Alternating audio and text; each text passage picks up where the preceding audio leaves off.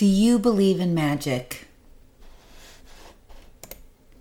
The holidays can be a really tough time of year, especially for me when I'm trying to balance my regular household duties and all of the holiday extras like attending programs, gift buying, baking, hosting.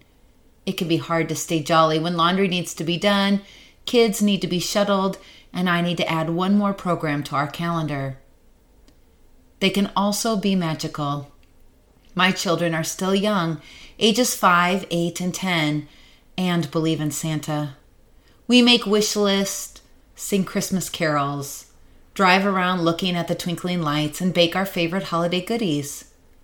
We celebrate the birth of Jesus, give gifts to families who are in need, and spend times with those we love.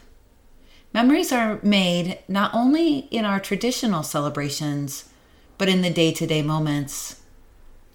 Finding time to do all of these activities can be hard and definitely keeps our calendar full. However, this year I'm reading a very special book written by Courtney Carver.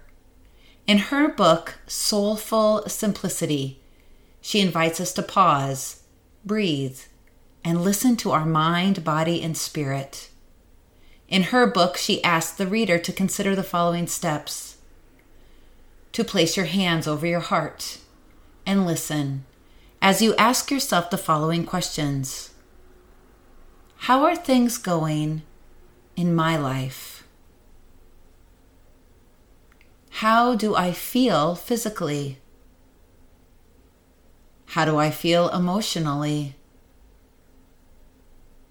What do I love about my life? Whom do I envy? And what do I lie about? What changes do I want to make? What changes do I have to make? She also writes, A Gentle Warrior's Manifesto to End Busyness. And you might adopt it as well. Number 1, I will not say yes when my heart says no. I will measure more by what's in my heart and less by what's on my list. I will prioritize love and health. I will ask for help. I will work with people who want my best, not my busiest. I will ask better questions so we don't have to talk about how busy we are. I will not let my phone run my life. I will trade my FOMO, fear of missing out, for JOMO, joy of missing out. I will create space for solitude.